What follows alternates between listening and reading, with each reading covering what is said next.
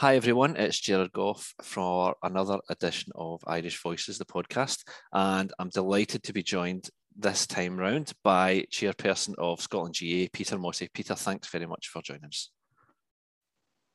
Okay, thank you very much for taking me into this role and joining your prestigious list of previous celebrities. Well, Peter, I've obviously got a wee bit of knowledge about yourself, but for people who don't, tell us a wee bit about yourself, your background, where you grew up and things like that. Yeah, well, I suppose from the perspective of the GAA, first of all, I hail from Tyrone, the current All-Ireland champions. But in my day, there wasn't too many All-Ireland championships. We were, when I was a minor back in Tyrone, that would have been the late 70s. We weren't very prominent in the All-Ireland series, but my upbringing was in a small village in County Tyrone with a small population, and I started Gaelic football at I think it was about under 14 level, and then of course after playing under 14, under 16 minor, I moved to Scotland to do my university education, which was in dentistry. And in fact, it was very unusual at that time not to go to Queen's or Dublin. So I came to University of Dundee, and I qualified in 1983. I was there from 79 to 83, at a time when there was no Gaelic football or no Gaelic games at university level. And it was only later in my career when I was in Glasgow doing a PhD, a later stage of my career, that I began playing Gaelic football here. And that was actually with Sans McSweeney's in Coatbridge. And I played a season there. And then the opportunity arose from my career to take me back to Dundee. So I went from Glasgow Uni to Dundee Uni and set up a team at the University of Dundee, and then a club team in 1990. And since then, in terms of Gaelic games, I've been an administrator of university Gaelic games in Britain. Actually did that for 20 years, from 1995 to 2015. And then more recently, throughout that time from 1990, I was playing club football with Dundee Dalriada, who then later merged with Aberdeen to become Dalriada. And then when my playing days were over, I got back into the administrative side, and currently chair for the last 3 years now, actually, chair of the county board, the Scotland County Board here. Magic. So, but looking back to growing up in Tyrone, you obviously played to a very decent level. So, was it something that you'd played from ever since you were a kid, I guess? Well, in the little parishes, the schools at that time were where you got your Gaelic football induction. And everybody joined in. It was not really optional. You played Gaelic football just like you did Irish dancing. So that was part of the curriculum. And of course, like happens here and everywhere else, you get a very, very special bond with your own parish, and you play all the other local parishes. And so that bond with your local school and parish and people that you grow up with is a tremendous lifelong bond. So I still, fondly remember my under 12, under 14, under 16 teammates, and still keep in touch with them. And yes, the football was taken quite seriously and it was quite competitive. And our senior team at that time were a good team, and everybody had people to look up to, and you were inspired by your older peers who were playing in the senior team. And of course, that's a very prestigious thing to do in a small parish. You always look up to those who represent you on a Sunday afternoon on the football pitch. Was it something that, did you have siblings that played? Did your dad play back in the day, or was it kind of passed down through generations? At the time when my father was growing up, there was no Gaelic team in my little parish in Gorchin. And in fact, it started about 3 or 4 years. The youth teams in Gorchin started 3 or 4 years before I became an under 12 and under 14. So it was relatively recent when I started playing the Gaelic football. But I did have 4 brothers and 3 sisters. My 4 brothers obviously all played Gaelic football as well. And in fact, there was one famous occasion when all of us played on the one team. But I think it only happened once. We were at different stages in different teams, and the senior and the reserves. But that, there was a special bond with your brothers as well when you were all playing together. And were you quite sporty in general? Did you play any other sports out with the Gaelic football? Not until I came to university. Okay. And I came to university in 1983, and Dundee at that time, they didn't have a Gaelic football team. Along with a few other Irish, and there weren't too many of us, we did on a Sunday afternoon go down to Riverside and kick a ball about. And we could have said at that time, yes, we could have competed as a team, but there was nobody else at university level in Scotland to play against. So I actually then, to get competitive sport, I did other sports.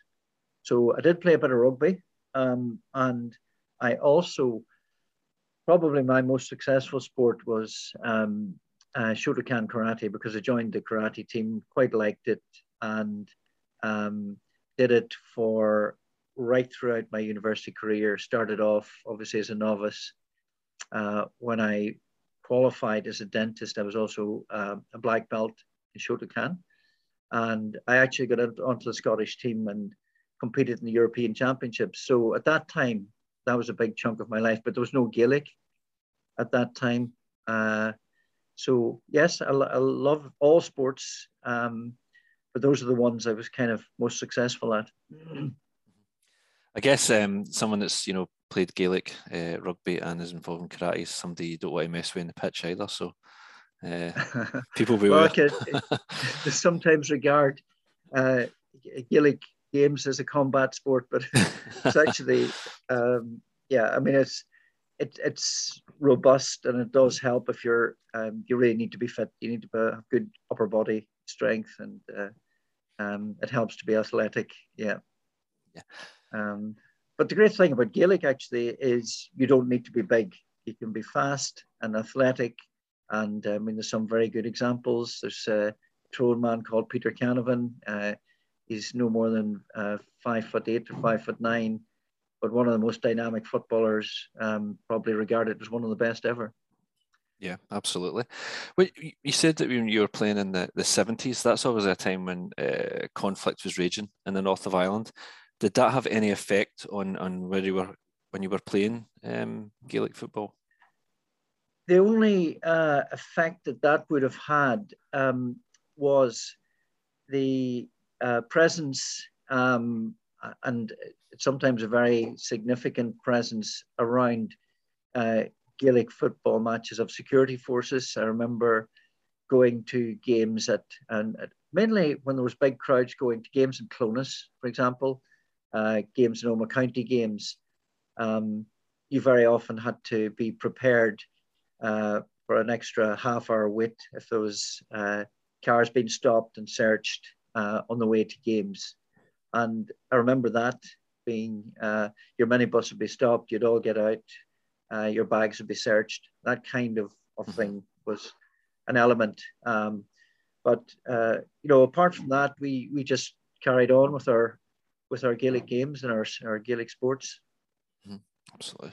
And when you were growing up, did you have any kind of heroes in the county team that you kind of looked up to, in particular? At my level, when I did my A levels and final year, there was a school competition. It was called the McRory Cup, and the McRory Cup competition was between schools and colleges. And I was very fortunate to be in a team of great Gaelic footballers when I was playing McRory Cup football. Some of whom went on to become, major GAA stars and played for the county. While I was over in Scotland, they had progressed into the senior county team. So it's people like Paddy Ball, one of the Tyrone greats of the past, Noel McGinn. These are people I played with at college level. Finbar McNamee, all great players, and they were the people that kind of inspired you to continue, because you knew, I played shoulder to shoulder with some of these guys who've gone on to become great players. So, focusing on the academia a wee bit, you've led a wide and kind of varied career in your field. Why did you choose, dentistry, orthodontistry? Why did that come into your thinking? Again, it's strange, life takes you in different directions than you might intend. But when I was applying through UCAS, as it would be now, to go to university, my ambition was, because our little village in Gorchin and the Sperrins in Tyrone did not have a dentist, I thought, well, this is something that I like science. Actually, I liked art as well, and they're sometimes called dentistry, a mixture between art and science. And I quite liked the idea. And my ambition was go over to Scotland, get a dentistry degree, come back and set up practice in my local village. And when I did qualify, yes, I did go back to Ireland. I actually worked in Ballyshannon in Donegal and Enniskillen in County Fermanagh, just on both sides of the border, for a while. But I got a call while in that job in surgery in Enniskillen. The head of the orthodontic department back in Dundee asked me, did I want to come back and do a specialist post in the hospital? And I agreed to do that. I thought, what a great opportunity, further training. I'll do that and I'll get back into my my position that I aspired to with more skills. But then life leads you in different directions. I decided then to specialize in orthodontics and in surgery at that time, which I really enjoyed. And life is led by opportunities. An opportunity presents, you apply. If you're successful, you move into that sphere. And it was like just a series of stepping stones that led me into the position where I am now. But, on the way, things inspired me, like being on call for children that were born with facial deformities when I was doing my registrar post in Fife. And every parent that has a child born with a cleft of the lip or palate, they always ask, why did this happen? You're usually dealing with a very stressful situation with parents. And it affected me to the extent that I said, if I ever get an opportunity, I'm going to do some research on the causes of these facial deformities. And that's what I did. When I got into a position where I'd done my specialist training, I applied to do a PhD when I was in Glasgow. So I was in Glasgow at that time. And that's when I started the Gaelic training, because the teams had started up in Scotland, and I joined the Coatbridge team. And but at that stage, I was doing a PhD, And when I finished the PhD, I came back to a lectureship post in Dundee. Fantastic. Yeah, I'd noticed just while doing a bit of research that seemed to be an area that you'd focused on, the cleft palate research and stuff like that, and it was quite interesting to know. So it just goes to show how things can affect you and stuff like that. Yeah, well, it's my other passion apart from the GAA. Yeah. When you first arrived in Scotland, how did you find it? Yeah, I was in Dundee, remember, and later moved to Glasgow, and I found Dundee to be very, very similar in the attitude of the people to Glasgow, because Dundee's a very friendly place. They sometimes describe Dundee as the biggest village in Scotland, and it's big enough to be a city, but it's small enough for you to really know every street, and you don't know everybody, but you do make connections very quickly between the different parts of Dundee. And I've always felt very, very much at home in Dundee. I felt people are very accepting. They have a big university on a relatively small town, and big university community that give you that diversity of culture, which again is very stimulating when you're working in academia. And also then the town, very friendly. There's a special relationship in Dundee between the city of Dundee and the people of Dundee and the university. And that's, they call it the town and gown. Very, very, it's an inspirational place to work. I felt the same. I felt very much at home in Glasgow when I was doing my PhD in Glasgow as well. But same sort of easygoing people, no big airs and graces. They just take everybody as they see them, and a very both Dundee and Glasgow are very inspiring universities to work with. Were you aware of like Dundee's kind of Irish background before you came? Because it's maybe one of the cities that people don't associate with Irish immigration as much, even though it does have that kind of fecund history. Yes, there is a significant Irish history in Dundee, and there's a part of Dundee, it's called Lochee, that is very often referred to in the city as Little Tipperary because there were so many Irish there. And there's 3 or 4 you could call them parishes or churches around there, and that's where you find all the kind of Irish names, and a lot of them now are, you know, 2nd and 3rd generation Irish, so there's not that many 1st generation Irish. But there was one outstanding example of an Irish club in Dundee, and that was St. Francis Friary, and the parish priest there was a Father Eugene O'Sullivan. And I worked very closely with Father Eugene, who was a hurler, but came to Scotland and obviously was finding difficulty getting hurling up and running, so played shinty. So him and his Irish compatriots at that time set up the Tayforth Shinty Club. It was they who founded it.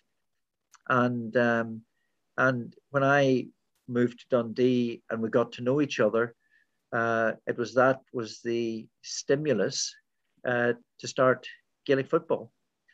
It was a club in St. Francis Friary that stimulated the formation of the team by virtue of Father Eugene O'Sullivan having a social club and a very magnetic personality that attracted the young students at that time, because there was 2 major universities in Dundee, the University of Dundee and University of Abertay, both of which had significant Irish students. But the lack of 1st generation Irish meant that students have always kept the Dalriada Club alive over the years. It's been a student-based club.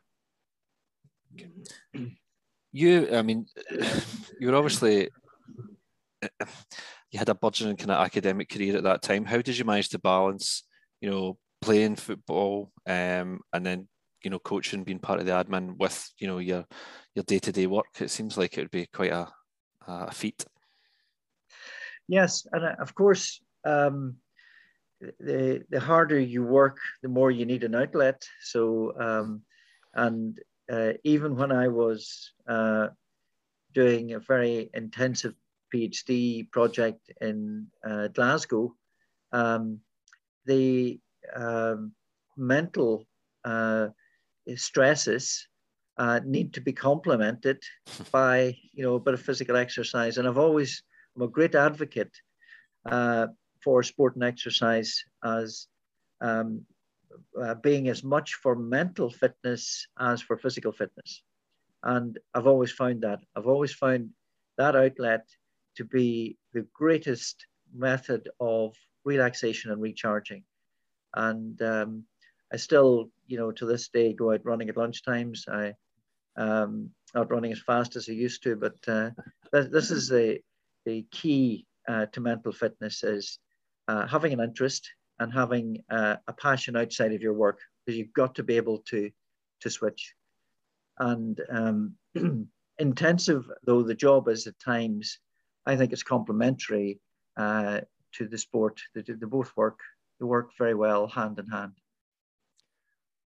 And just in terms of when you arrived in Scotland, what was I know you said there wasn't obviously a team in Dundee and things like that, but what was the general scene like? What was the kind of landscape like of Gaelic games in Scotland at that time? Well, in 1884, the GAA was founded. Now, throughout the history, and we're about to revisit that history in our 125 celebrations, there's always been a bit of a roller coaster in the interest and level of interest in Gaelic games in Scotland. So just after the purchase of Pearse Park in 1953, there was an upsurge. So throughout the 50s and early 60s, Scotland had some very successful and very competitive at a British level Gaelic football teams. However, for some reason in the 70s, it disappeared completely. There was actually no Gaelic games in the early 70s. And there were still some people who had obviously invested in Pearse Park, but were unable to sustain or get clubs involved. And there was a special meeting held in the centenary year. So that was 1984. And they decided we must revive Gaelic games in Scotland. So they started the rebuilding or revival of Gaelic games from scratch almost. And that led to 6 teams being formed over a period of 4 or 5 years. And one of which was the team that I joined, and Sans McSweeney's. But that was a very vibrant time for playing Gaelic games, because the revival had come to a stage where there were a number of teams at very similar levels, because they'd all started at the same time. Mm-hmm. And they were building up. So that was a great time to be involved. Competitive teams with Mulroy Gales, there was Dumbarton St. Patrick's. There was a team that Father Sweeney had started called Beltane Shamrocks. I remember people, that were normally playing soccer and rugby were coming in to play Gaelic games because they liked the idea of the novelty of the sport. There was a cousin of Paul McStay's played for that team that used to strike over the 45s as if he was just taking a penalty. Over the years was these really good and some of the great footballers of that time started as novices and just develop the skills of the game. Fantastic. Just in terms of, you're speaking about the under 70s when it fell away, Scotland is, I guess, kind of unique in that it's got, clubs that were founded by the Irish community. Do you think, like, in the past, whereas maybe in Manchester or Birmingham it's slightly different, but in Scotland you maybe had Celtic or Hibs, they've kind of drew away interest from the Irish community. Was that something that's maybe been a challenge in Scotland that's maybe unique? It is in a way. We would like to think of that as potentially being a strength because of the other aspect of it is giving the Irish an identity, and the new thinking within Gaelic games in Scotland is we're open to, or it used to be that all the teams would strive to get the Irish into their teams because they were people who played Gaelic football in the past, and they would start with a competitive advantage because they had under their wing they had skills that had already been honed and developed. But in the new era, as we set up this year, and you'll be aware that we now have junior, intermediate, and senior, and we're trying to make Gaelic games much more appealing to all levels of skill and have competitive games at 3 different levels. And I think that's a good escalator for developing games. And you don't have to be proficient or have played the game before to come in and enjoy Gaelic sports. And they're adopting exactly the same attitude at Cancrega with the hurling in Camogie. And guys around Glasgow that have played shinty in the past are now joining up because there's a good community spirit there. There's good sport. They're developing new skills. So I think it's all working extremely well in terms of the way that Celtic and the Celtic interest gives them also an interest in Gaelic sport and Irish culture. And if our plans come to fruition, and we're working very hard on this at the moment to redevelop Pearse Park, there'll be much more of an emphasis on making sure that Irish culture and Gaelic sports go hand in hand. And I would hope that there could be a new kind of partnership with Celtic supporters taking an interest in Gaelic games, and because both, have origins that have at least a similar interest in, and we, all of us that come from Ireland, also have, a very special bond with Celtic as well. So, it's a good way of giving us in Scotland a unique feature for developing Gaelic games. You've obviously experienced everything here as in terms of a player, a coach, being part of the admin and things like that.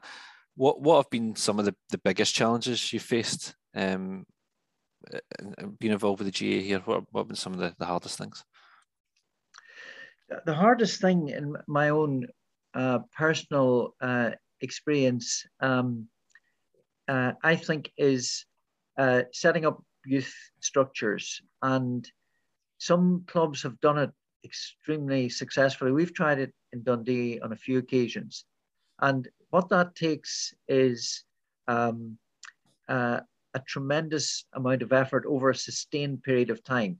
You can't do it in the short term. You have to think of it as a long-term objective. And I think that's part of that is why I'd like to see the cultural side coming in. And that's why I've mentioned that and emphasized it. Because then you get a larger and bigger spectrum of people involved. You get the parents to buy into it. They see it as it's actually a great sport to get involved in. The kids love it when they start learning new skills. But for the long-term future and sustainability of Gaelic games, we must make the inroads into the development of the game at under 12, under 14, under 16, and try and retain the kids during, especially in the transition as well, from those youth structures into senior. But Tyrconnell Harps, for example, were very successful a couple of decades ago. But if you look at how that was achieved, it was a number of individuals who dedicated almost their entire lives to this objective and making it happen. And they were able to win a senior championship against the best teams in Scotland with homegrown players. Mm-hmm. And that needs to be kind of recreated at every club. And if we do achieve that, and we're actually making good progress this last few years, has been very encouraging.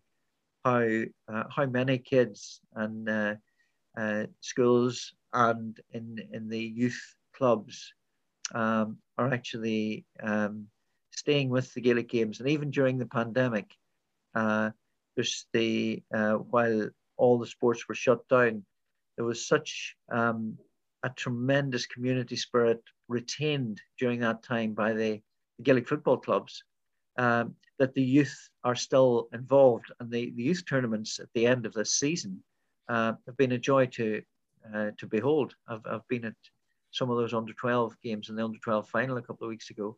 Great to see. I guess that's when you look at some of the GAA clubs back home, it is a real sense of community, and it's trying to, that's the same sort of thing here. It's trying to kind of further that and grow it and things like that. It's really important. As somebody who's played, football and Gaelic football, I know that they're actually quite different. In terms of some of the guys in your football team can just they can be acquaintances, but generally GAA clubs, it's a lot more kind of there seems to be more friendships are formed through them. That's maybe just my own personal experience, just an anecdote. But when we've looked, well, it's almost like going to war, and because Gaelic football is you have to be robust, and you have to be able to look after yourself, and I think that forms a kind of a bond in itself. I think maybe you probably get the same in most team sports. In fact, you probably would, but I've always found that in Gaelic games is a great bond. Well, one of my first games was against Dalriada, and it was at Dunbeth for Sands, so that was a long while ago, and it ended up in I would say like a 28-man brawl. And the reason that there was two missing was because I was just like looking on, having come from playing football, thinking, what's going on here? And the guy that was marking me, he said, are you not going to get involved in this? And I was like, absolutely not. Like, I didn't realize it was like this. So it's just a funny anecdote. But as I played for a wee bit more, I know what you mean. It is kind of like you're dead protective of your own team and things like that. But it was a bizarre introduction for me, Tribal warfare. I mean, even in my time playing, like maybe the last 10, 12 years, I have noticed that there has been a resurgence in the interest, and there's been some real positives, both at youth level and both in the senior teams and both nationally as well, in terms of how the Scottish teams have competed. What would you say have been some of the success stories from your point of view? Well, in fact, I was just thinking about some of the features that we might include in the 1-2-5, and I was going to ask each club that kind of question, to pull out their highlights and give us a wee paragraph, each of them, to say what is the history of the GAA and its development meant to them as a club and a community. And one of the other features is identifying some of the great characters and personalities who've come into Scotland, played the game, and even in our own club, we've had at least three, no, I think maybe four players who have played for Dalriada and gone back to their clubs in Ireland and won All Ireland medals. Wow.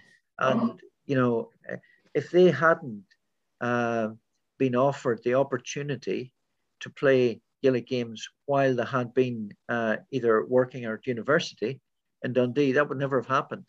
That was the continuity in the game that enabled that to happen. So, that's noteworthy. And it's a great success to be able to say that we have played at a sufficiently high and competitive level to allow players to come over here, play in Scotland during their time at university here, and go back and be competitive still at the highest level in Ireland, to the extent that they won All Ireland medals. I mean, obviously, in recent years, we've had the Scotland ladies playing at Croke Park, and we've had the Regan Conleys, both the men's and the women's teams, being successful out with Scotland. That must have been really impressive to see.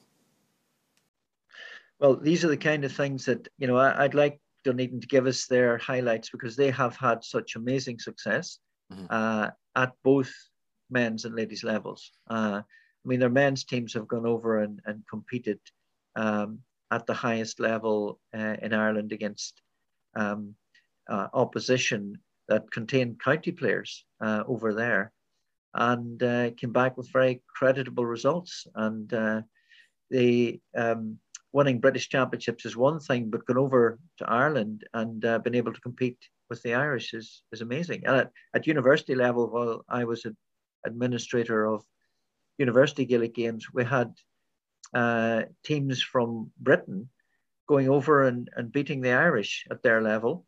The Napier College in Edinburgh, or Napier University, won 2 Fergal Maher Cups. That's hurling. And beating teams in Ireland, like Carlow and established hurling teams.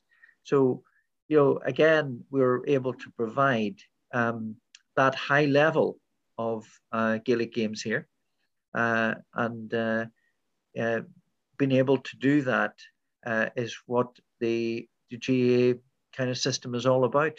Throughout the world is providing not just the social and the family kind of atmosphere, but also meaningful level of Gaelic games. And I guess just on that point, how important has it been to have the Scotland county team back up and running? Yeah, I think that's crucial. It is a way, I describe it as incentivization. If you're coming in to play a sport, you always look up to those who have played at county level or at the higher level that you aspire to. And at the county level, we've had, for example, a game 2 years ago against Kerry. Now, just to share a pitch with the county in Ireland that has the most enviable track record in Gaelic games in Ireland, and to get their respect and for them to come over and enjoy the hospitality in Scotland and go back and carry radio and say how much they enjoyed it, the whole experience. Again, these are the reasons for youth being incentivized to play. You need to provide incentives in life for anything. And it's been able to provide those incentives. And that's why we were very much against the recent move at Croke Park to downgrade the Junior All-Ireland Championship, because we said this is what provides the incentives for players to play Gaelic games over here. Take that away and you remove a major incentive. Absolutely. Another major positive has been the formation of Cancrega, and what's been your thoughts on that, to bring a hurling club to Scotland for the first time in a long time? Yeah, I don't think people realise how significant that is. For years, the uniqueness of Scotland has been that hurlers come over from Ireland, again, top hurlers playing in an international compromise rules fixture. And that's been going on for years up in Inverness, but it's almost as if it's invisible to us.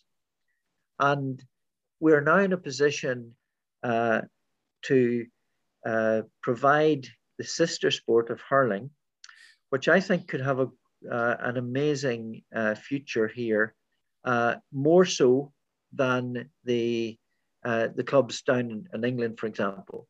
I can see this developing into something that's very powerful.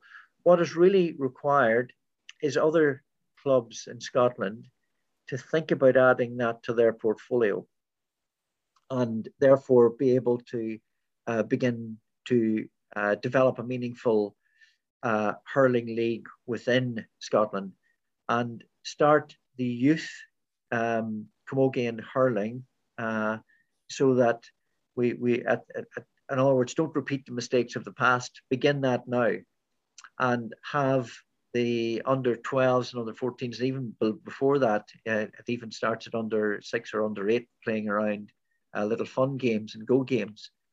And we would have that annual fixture as a much more meaningful fixture for the GAA as well.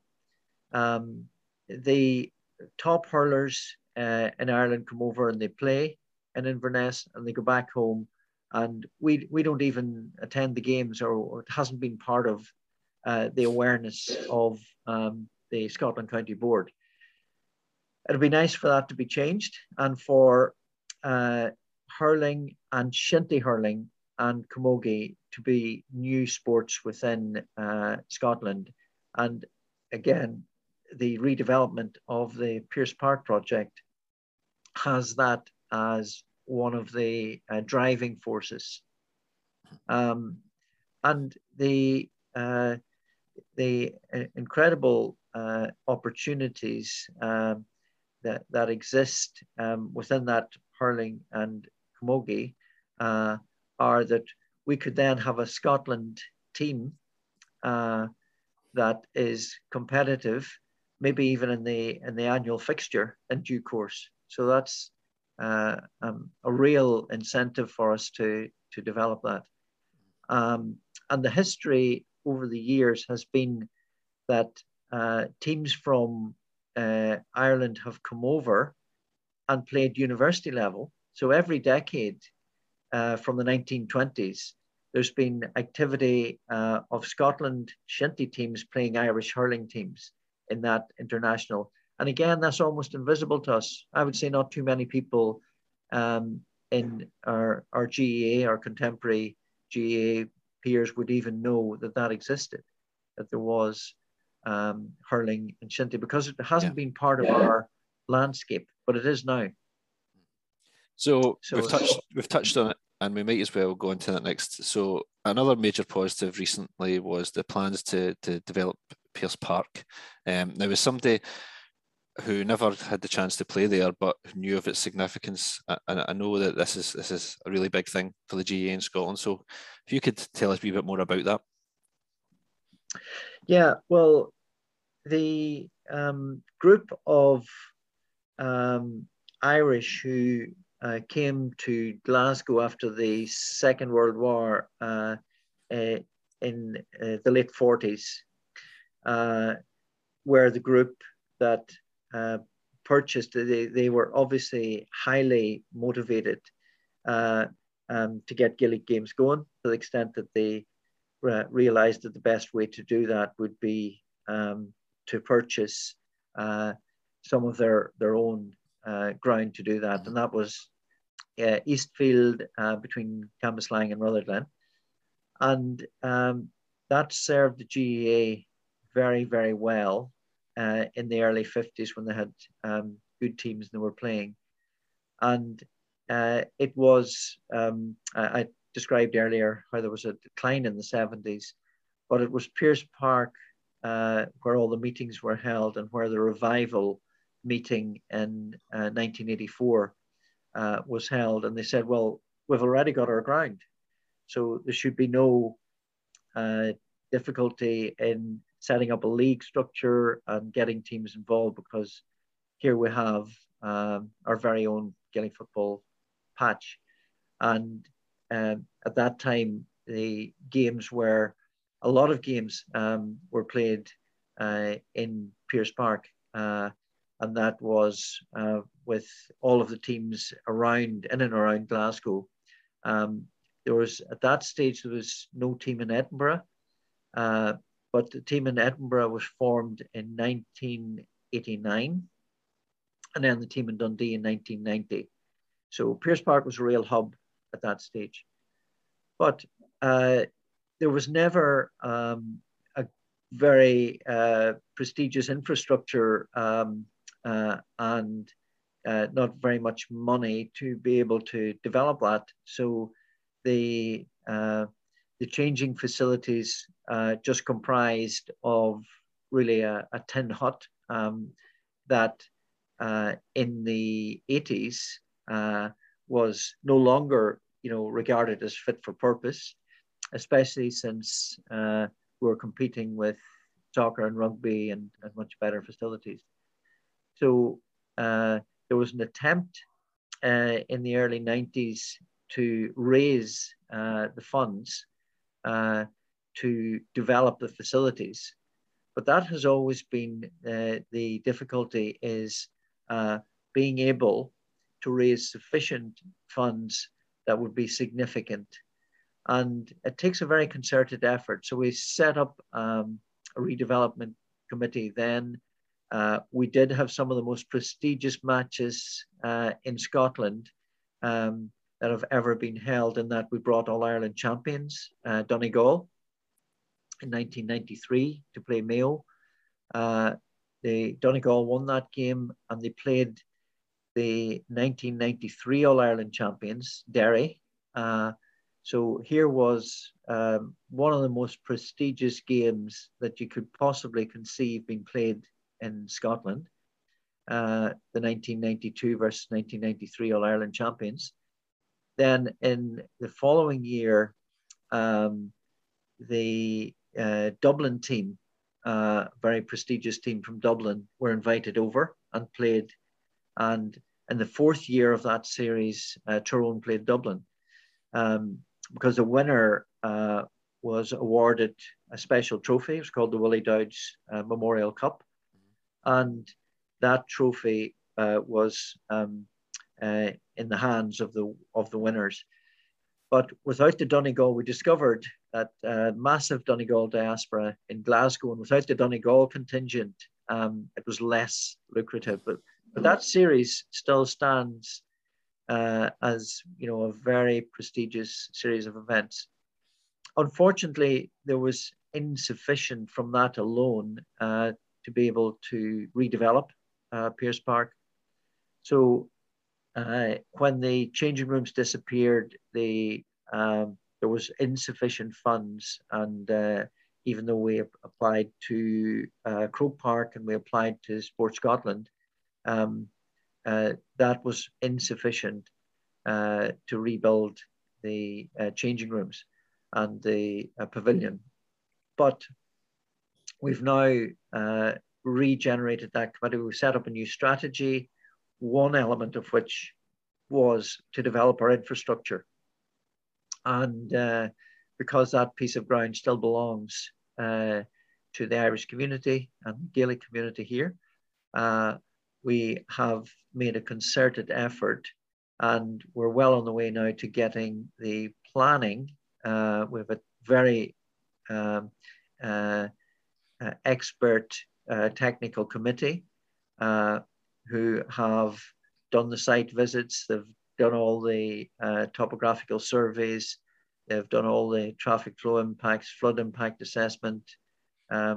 underway. So we are now at a more advanced stage of planning than we've ever been. And hopefully the combination of a number of different funds to develop infrastructure will follow on. And you were talking earlier on there about the hurling and Shinty International that takes place. Is that the sort of event you would look to hold at Pearse Park in the future? Well, that is exactly the kind of fixture that you could aspire to hold. You would. The fact is that we have on our board and our technical committee, we have Shinty interest at the moment, but that's just locally. We would be very keen to make sure that Shinty see the value of this redeveloped facility to help boost the Shinty, just like we're hoping it boosts Gaelic Games. And that would be another element where the multi-sport hub concept comes to bear in terms of being eligible for funding. And another sister sport, you could call it, of Gaelic Games is Aussie Rules. So we're again just speaking to our counterparts to offer them the facility that will develop so that we'll truly have a multi-hub, multi-sport hub. And the cultural aspect as well as the sporting aspect, we aspire to, by making the pavilion available and having suitable facilities to be able to house the cultural aspects that we want to develop, the Irish language, the dancing, the singing, and that would help us develop a vision and have an Irish cultural centre in Glasgow. Fantastic. Yeah, hope, fingers crossed it comes to fruition very soon. So next year we've got the 125th anniversary celebration. So what's in the planning for that? Yeah, well, that's coming very fast, just around the corner, and we've already, as you might imagine, have done quite a bit of the basic organisation, which is the venue, the time, the date, and the programme, and the venue is the Village Hotel, and the date is the 15th of January, and we are hosting the British Provincial Council. So that's the council that's in charge of the Gaelic Games in Britain at a provincial level. And their meetings and workshops will be during the day on the 15th.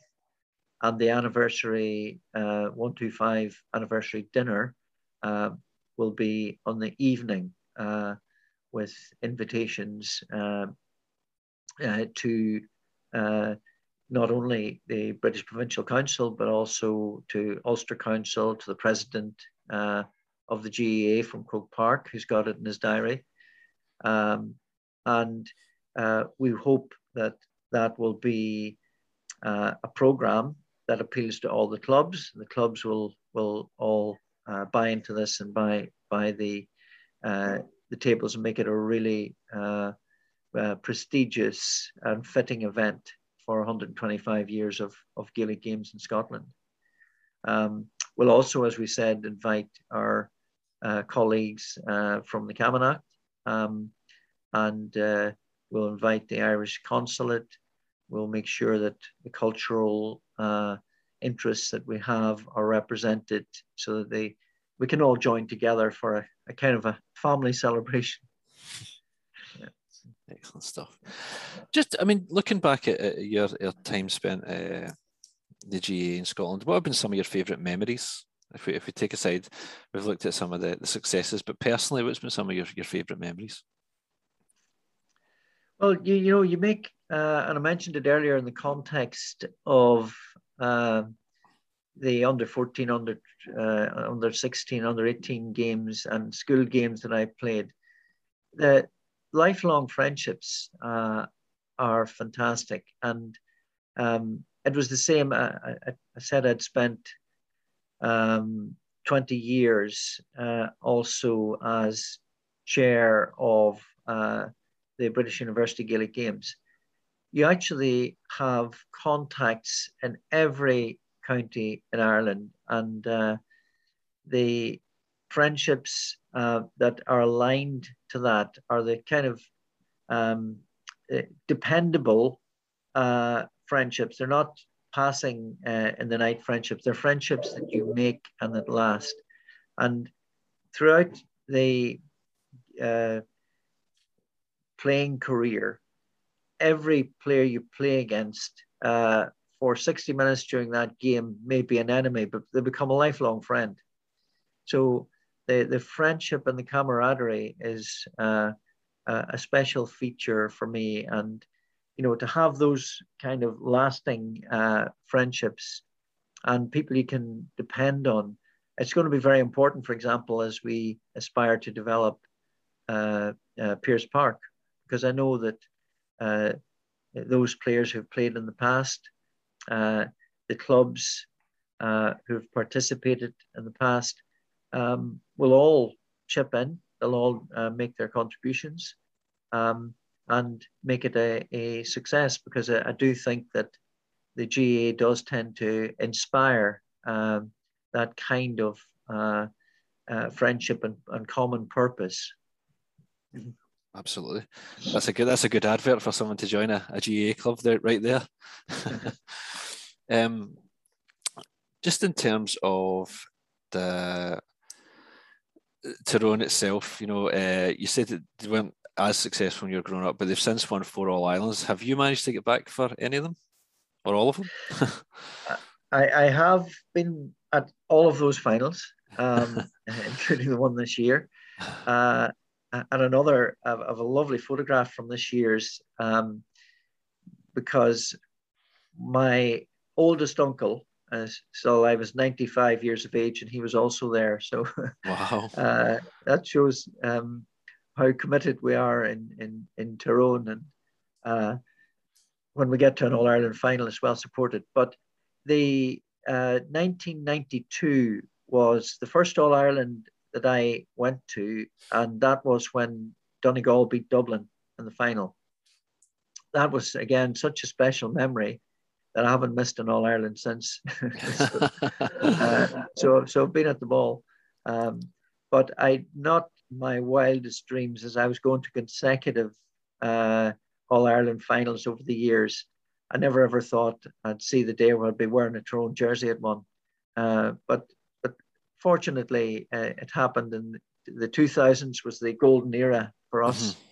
And actually, there's a wee lesson there as well, because, or at least as we set up what we call the Club 125 for our wee fundraising effort. In 2000, the millennium year, Tyrone set up a little fundraiser called Club Tyrone.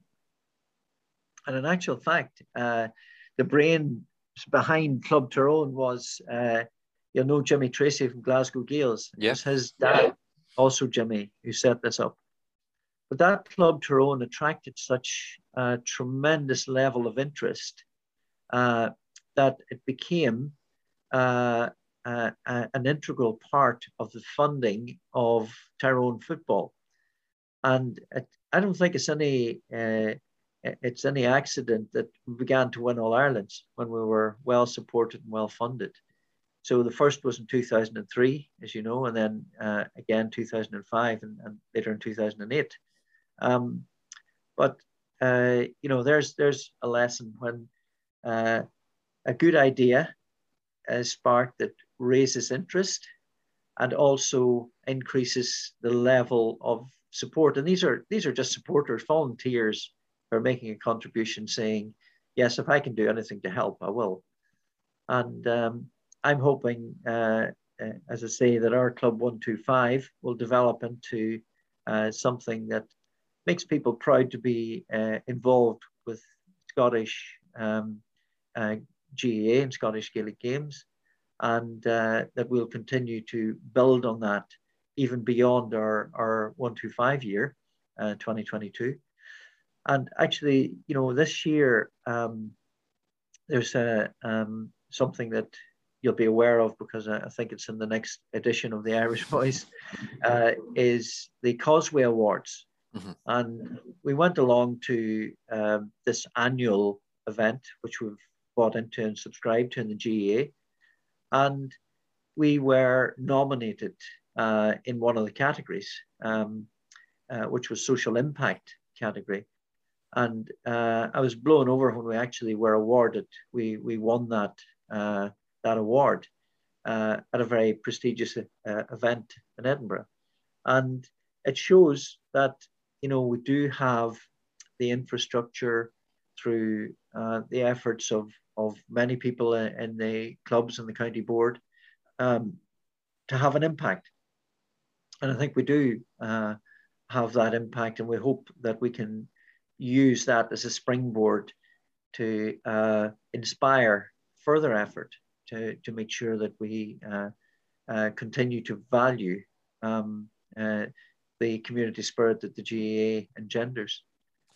Absolutely. And I think just from being involved in GAA circles, some of the people that take to do with the clubs are so impressive because they put their heart and soul into it. I know there's obviously yourself, there's people like Joe Bradley, Jen Tracy, lots of people at Tyrconnell and Kincraig and stuff like that. So it just goes to show how important volunteers are for the GAA clubs here. Yeah, if I might say so, I think another very important element is to have the support of the Irish Voice.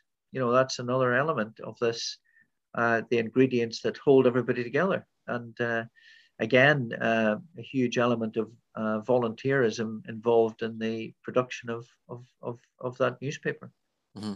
And we're just like yourselves. We're just we're passionate about, obviously, myself and Dan have both played GAA, but we've come from a media background, so it's something that we thought we could do to kind of, like you say, a lot of when you were talking about the hurling and shinty, and a lot of people not knowing about that.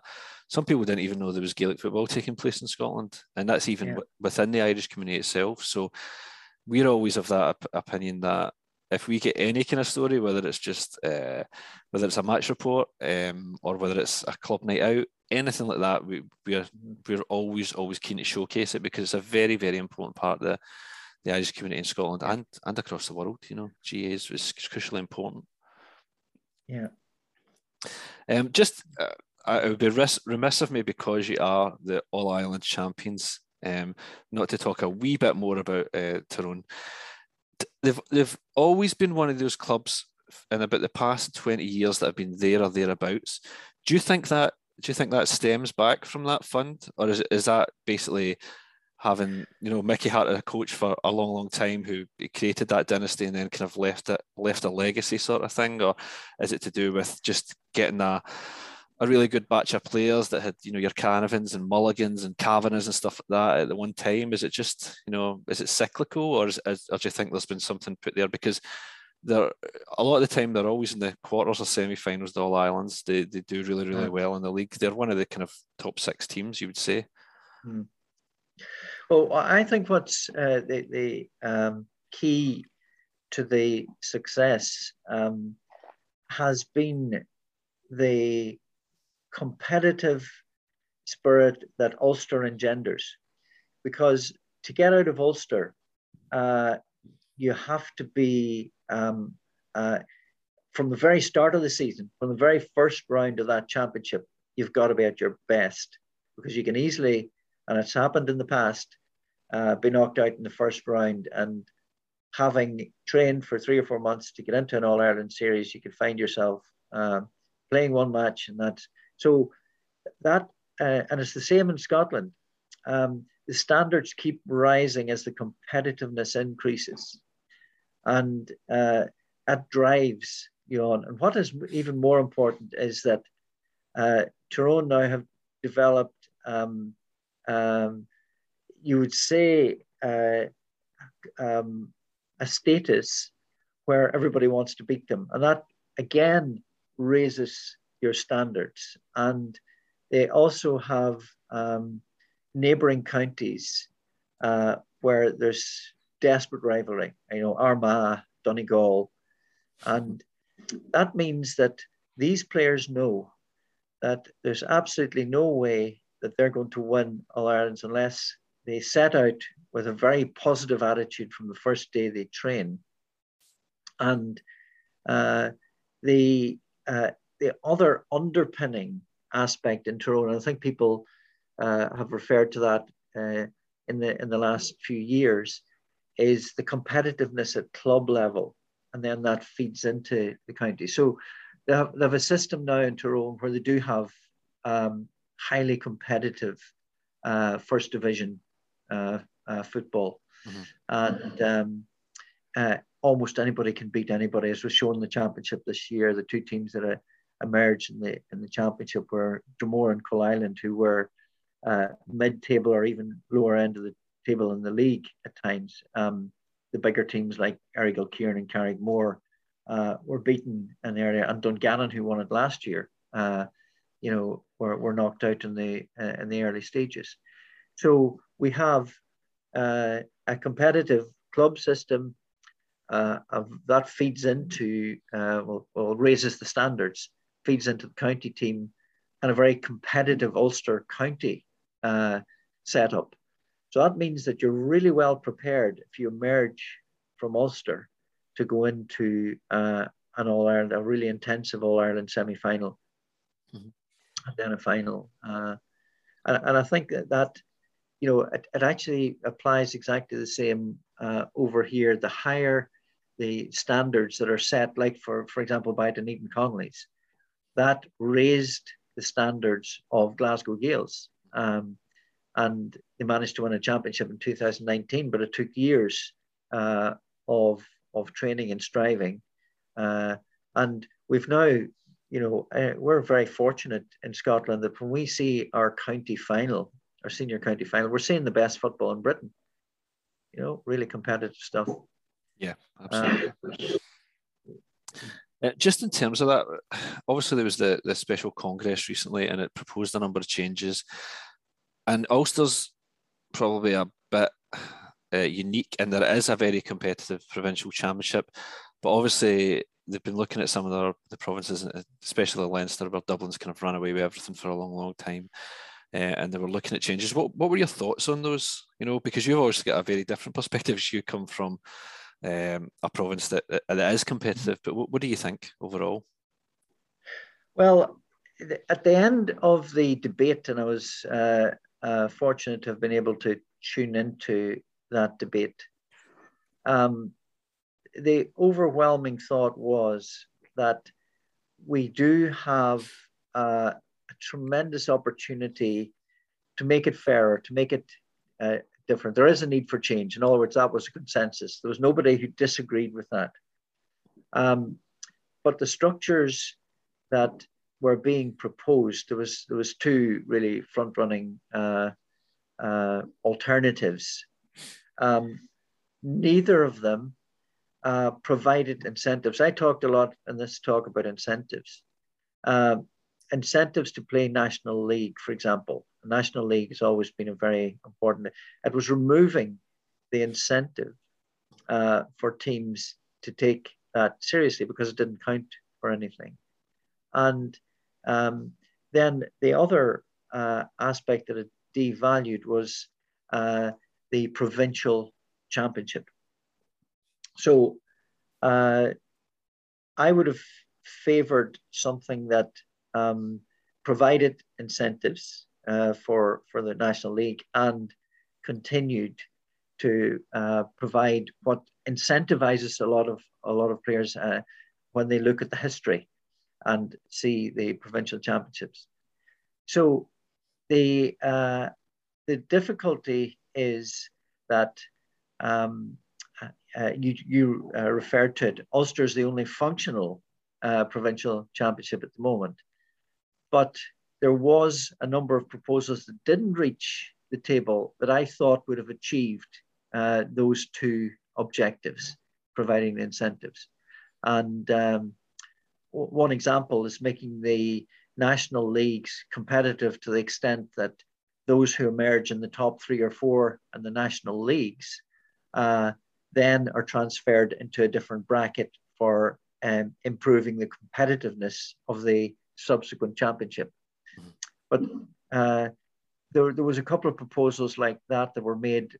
That one was, for example, a proposal by Sean Kelly as an individual. He didn't have it as a proposal that was debated or discussed. But what the underlying feeling was, yes, we need change, but this structure that you've offered to change does not require or does not achieve the requirement that everybody was comfortable with. And therefore, I think it was appropriate to say we can do better, we can get a better structure, and we can come back next year having had this debate and having had another 12 months to work out what the best possible structure would be that values the history of the provincial championships and also provides the best incentives for the players. And so we're going into the next season now with the status quo. We're just going to have another year of the similar championship to last year, which seemed to work well for Tyrone. What did you think about, for example, the Super 8s? Yeah, well, the Super 8s had the advantage of being able to provide, or at least the idea was they would provide the best and most competitive last 8. But the disadvantage was that it put a lot of the teams that would have felt in the past they had a chance of getting to a provincial final,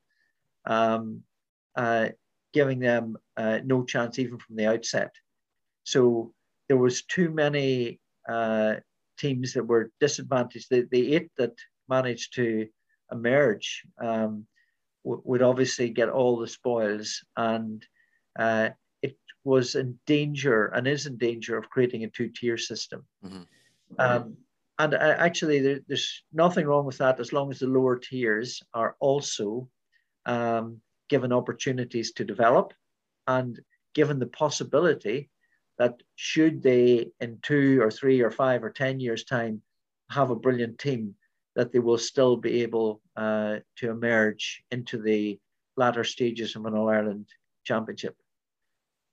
Because that's the opportunity that even teams like Fermanagh and Antrim, who've never won All-Irelands, but you always aspire when you're at school in Fermanagh or at school in Antrim or in Belfast or Cushendall, you would still say, I would love to see the day when we are able to get to the top table, and that day may happen.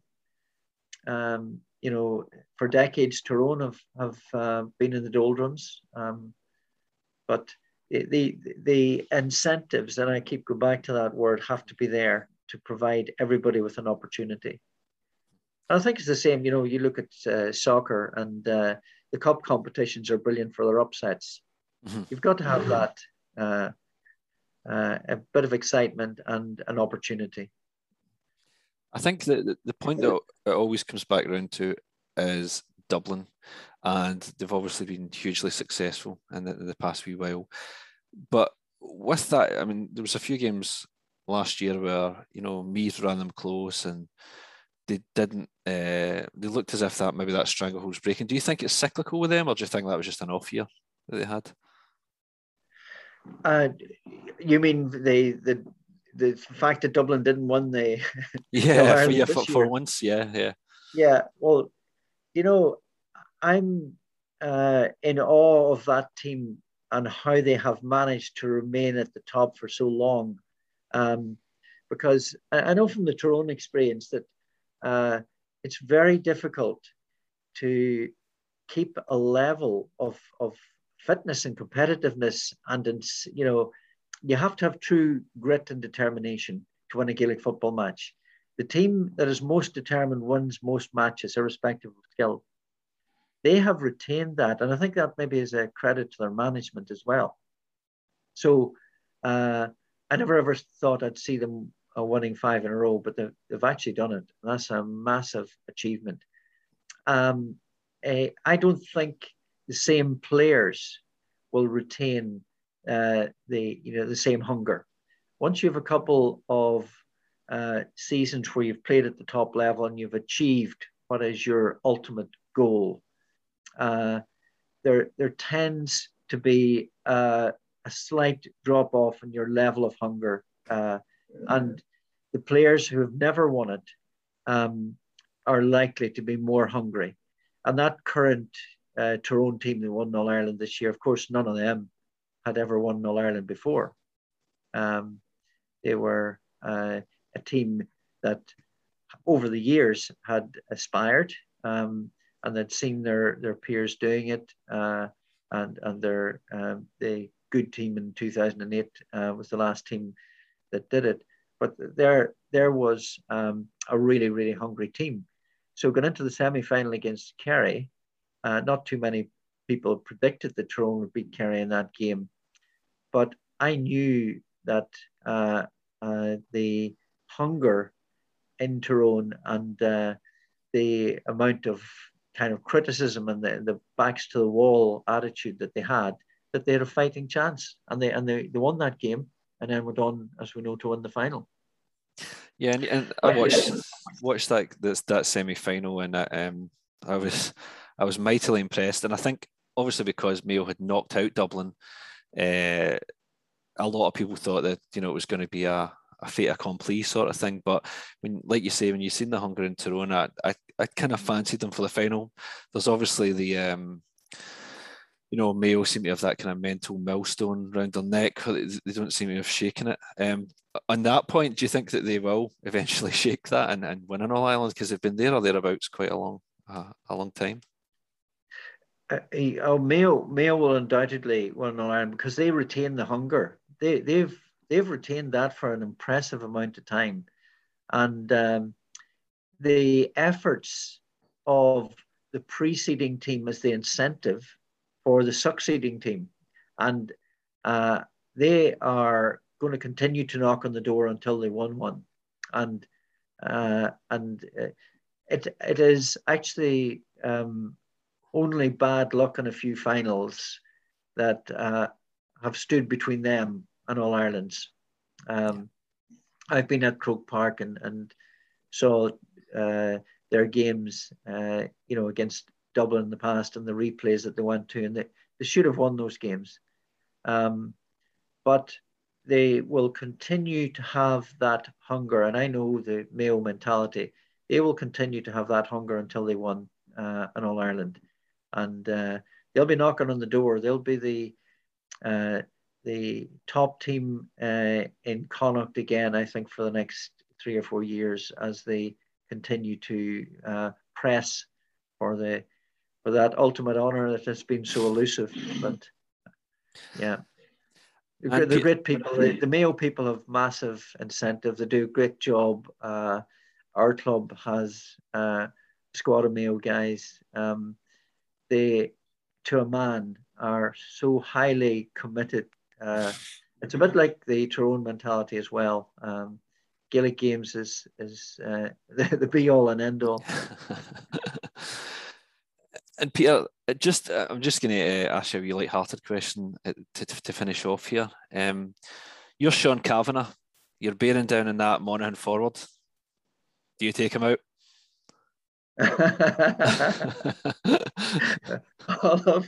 I love that. You obviously didn't see me playing in the past. You would have known the answer. I was just thinking, whenever that was getting discussed, and obviously Joe Brawley was going, going nuts about it. I remember thinking, maybe I was just looking at it from a football soccer perspective. I was thinking, yeah, I would have done that. If somebody's going through, if somebody's going through in the last minute, you're taking them out. And I was quite surprised back then at the kind of furor that it created. But I guess it just goes to show you that there is maybe slight differences between, football and Gaelic in that regard, sort of thing. But maybe they're closing, maybe they're narrowing. But yeah, I found the debate quite funny. Peter, just before we go, is there anything you want to give a shout out to? We've obviously got the Scotland GAA page on Facebook, is very active and it posts quite a lot. Is there anything else you want to give a shout out to just before we finish? Well, actually, if there are clubs listening in, the Club 125, which will be, it's already been launched, but it will be highlighted at the AGM, which is coming up.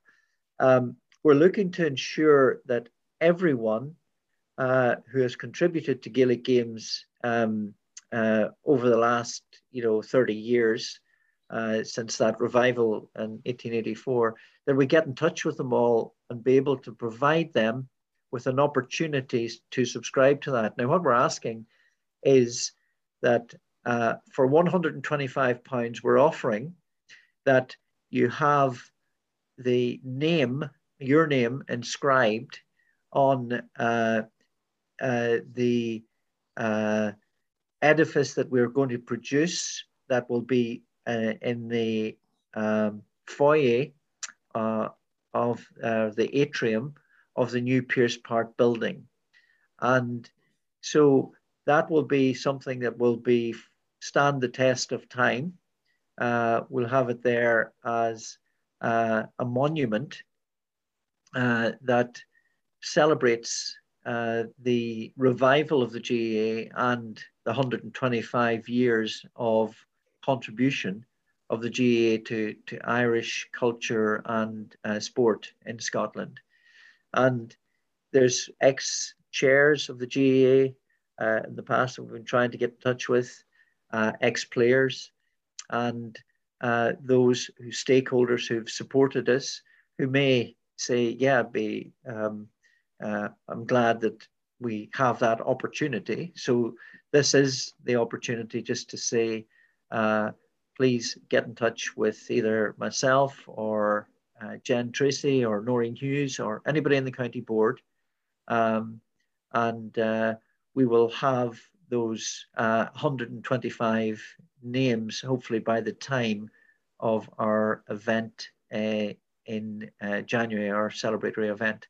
And there may be a number of other events. In fact, there will be, that throughout 2022, that we want people to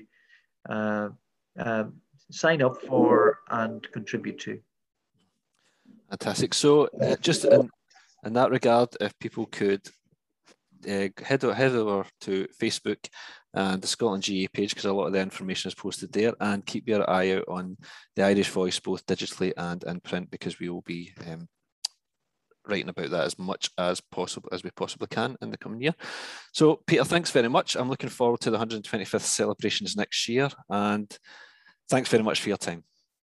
Brilliant. Thank you very much, Jared. It's really enjoyable having a chat, and look forward to seeing you in the near future. Excellent. Thank you.